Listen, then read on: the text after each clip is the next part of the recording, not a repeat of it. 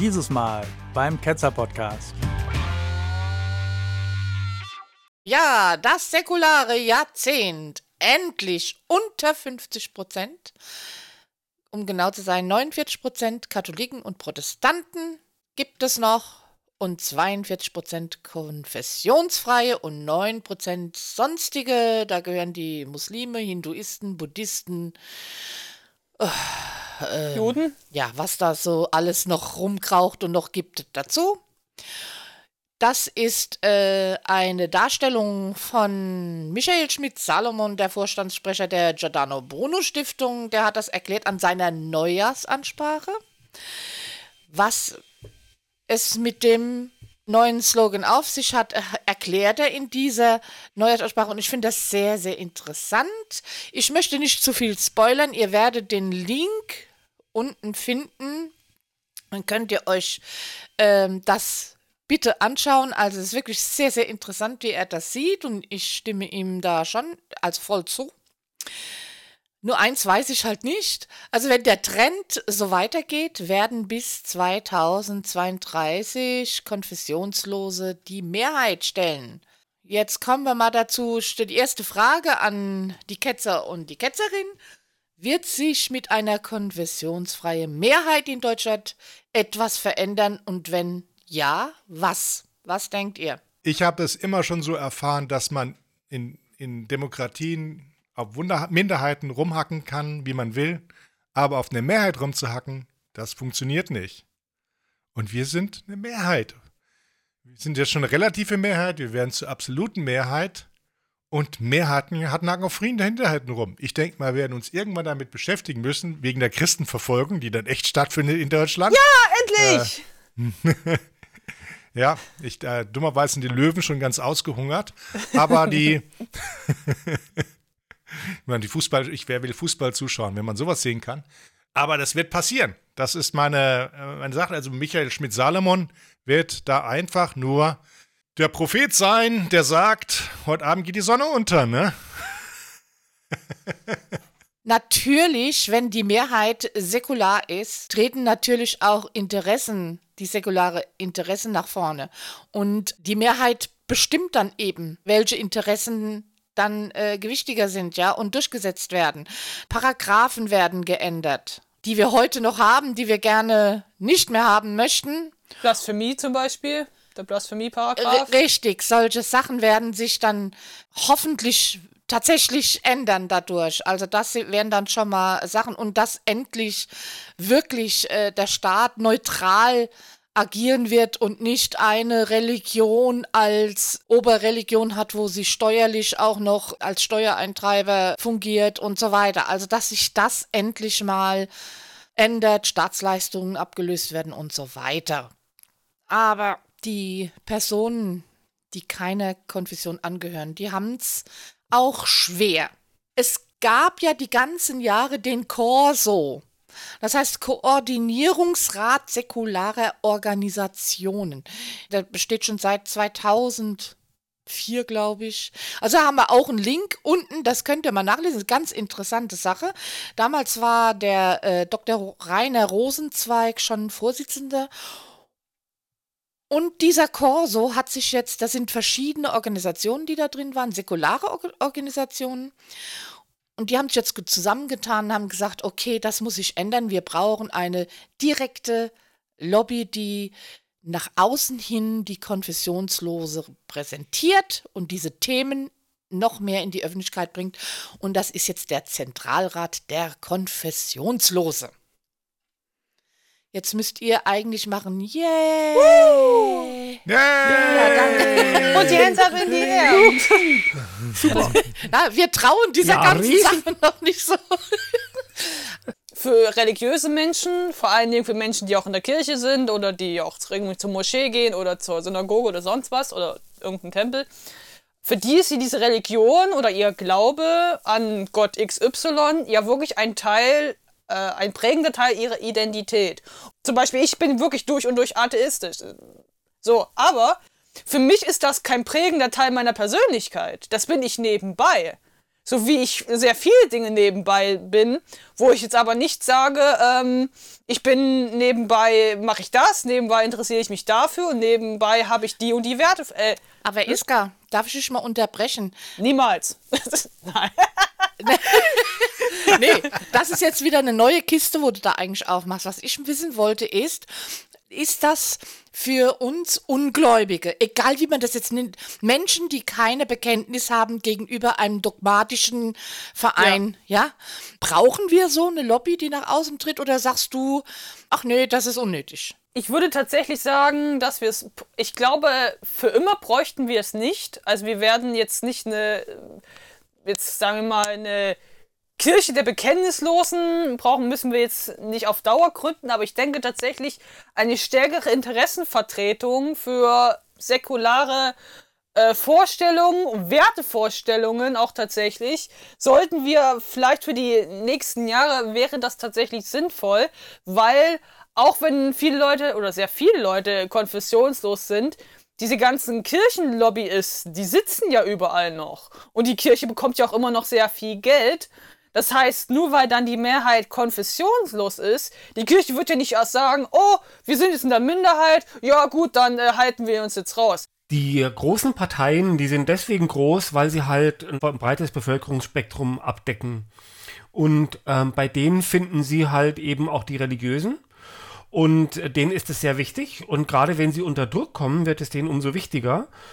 Und den Konfessionslosen und den Ungläubigen, denen wird es, glaube ich, immer mehr egal. Je weiter das aus der Gesellschaft so ein bisschen weg verschwindet, ne, wird es denen noch mehr egal. Und insofern, wenn ich jetzt irgendwie der Friedrich Merz oder wer auch immer wäre, ne, und würde ich mal überlegen, wie werde ich jetzt gewählt, dann würde ich mich nicht mit den Religiösen anlegen, weil die bestrafen das, wohingegen die anderen bestrafen das nicht. Und aus diesem Grund, finde ich, braucht man eine Lobbyvertretung, die diese Abwägung nicht zu treffen braucht, sondern die weiß, hinter mir stehen die Atheisten, Punkt aus. Und der kann dann ganz anders auftreten. Also beispielsweise könnte der bei, was weiß ich, Maybrit Illner oder Hart aber fair, wenn da wieder gelabert wird mit Missbrauchsfällen und ja, von innen reformieren oder ja, dann kann der sagen, Entschuldigung, wollen Sie mich verarschen? Das labern Sie jetzt seit 10 Jahren daher oder sowas, ne? Oder wenn der Bedford Strom bei Hart aber fair auftritt, ne, und dann kommt jetzt irgendwie, kriegt dann der Atheist das Wort, dann kann der erstmal sagen, ja, also ich weiß, ich bin hier nur Gast, ne, aber wieso ist Herr Bedford Strom eingeladen? Da könnten Sie auch eine Hexe einladen. Ja? Wieso sitzt der da? Ja? Und das kann sich natürlich der Friedrich Merz und seiner CDU nicht erlauben, ne? Aber jetzt muss er mal Tacheles, wird jetzt mal hier geredet, ja? Das finde ich schon wichtig. Also ich bin sehr für diese streitbare Interessensvertretung. Diesen Part hat ja vor Jahren, ich weiß jetzt nicht, ob ihr das wisst, der Christian vielleicht eher, hat ja damals der Michael Schmidt-Salomon schon übernommen gehabt, ja, also der war auch eingeladen bei Maybrit Illner und so weiter, aber er wird mittlerweile dann danach, da sind die Bischöfe nicht mehr gekommen, wenn er eingeladen wurde, der durfte nicht mehr kommen, der wurde nicht mehr eingeladen, tatsächlich, ja, aber heute würde das nicht mehr passieren. Unsere Community ist gewachsen und ich denke mir, dass man heute nicht mehr so verfahren könnte, dass man sagt, ja, der darf dann einfach nicht mehr kommen und so, dass man, also der Protest, kann ich mir vorstellen, wenn man da aufrufen würde sagen, hier Leute, hört mal, sowas, da ist sowas so im Gange, der wäre heute nicht mehr so teilnahmslos. Es ist nicht leicht, in der Öffentlichkeit wahrgenommen zu werden und eingeladen zu werden und so weiter. Es ist immer so eine Frage des Modebusiness und so weiter, ne? Ob man jetzt gerade en vogue ist. Ich meine, ist man bei Maybrit Illner oder im Dschungelcamp? Und die GPS hatte zwischendurch eine gewisse Durststrecke gehabt zwischen der Buskampagne. Aber momentan haben sie einen guten Kniff gefunden. Und zwar, ich sag mal nur der Hängemattenbischof. Dass sie sozusagen so ein plakatives Ding hinstellen, den Moses. Was die Medien nämlich brauchen, sind Bilder. Richtig. Und wenn sie sozusagen immer noch eine Kirche fotografieren und dann noch einen dicken Bischof und noch was, dann ist das ein Bild, das haben die anderen auch. Also was machen sie? Sie gehen vor die Kirche und da ist ein Hängemattenbischof, den nehmen wir mit aufs Foto drauf. Mhm. Das ist eine super Kampagne, die sie da machen, dass sie eben diese witzigen Figuren, Pappmaché-Figuren da nehmen und dann sich sozusagen schon mal ins Gespräch bringen Und die Leute dann irgendwann fragen, Moment mal, wer macht denn die? Wer stellt denn die auf? Wir sehen die dauernd auf allen Fotos. Die sind wirklich durch die ganze Medienlandschaft durchmarschiert. Genauso wie der Bus, da war ja auch der Witz, da war eine riesen Aufschrift und so weiter. Das konnte man nicht ignorieren, weil manchmal in der Saugurkenzeit muss man irgendwas berichten und dann berichten sie halt über Dackel, die von Alligatoren gefressen wurden im Teich um die Ecke, ne? Oder vom Wels. Ja, ja.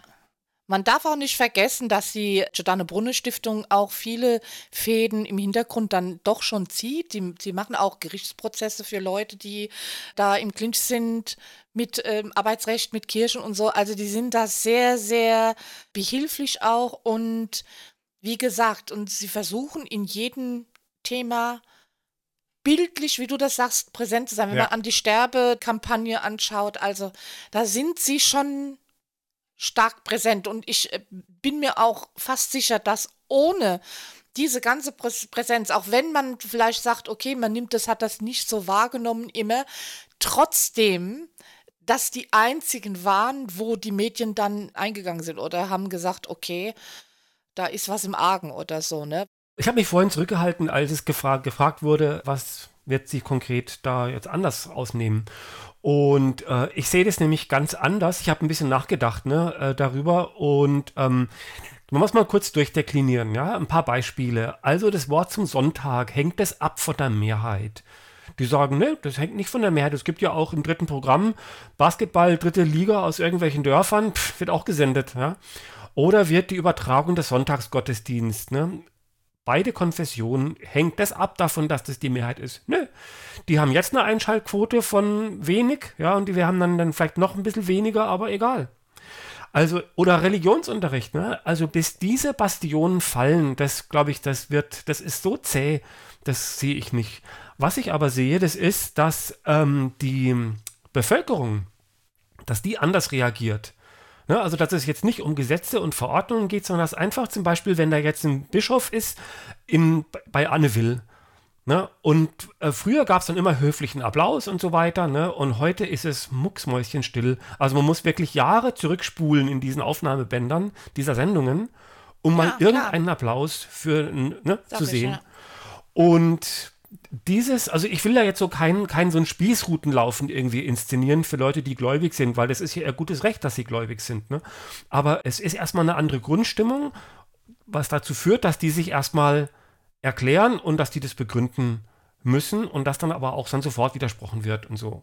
Das ändert sich eher. Also eher so Grassroots, als jetzt, dass wir hoffen, dass jetzt da irgendwelche Beschlüsse gefasst werden oder so. Das sehe ich nämlich nicht.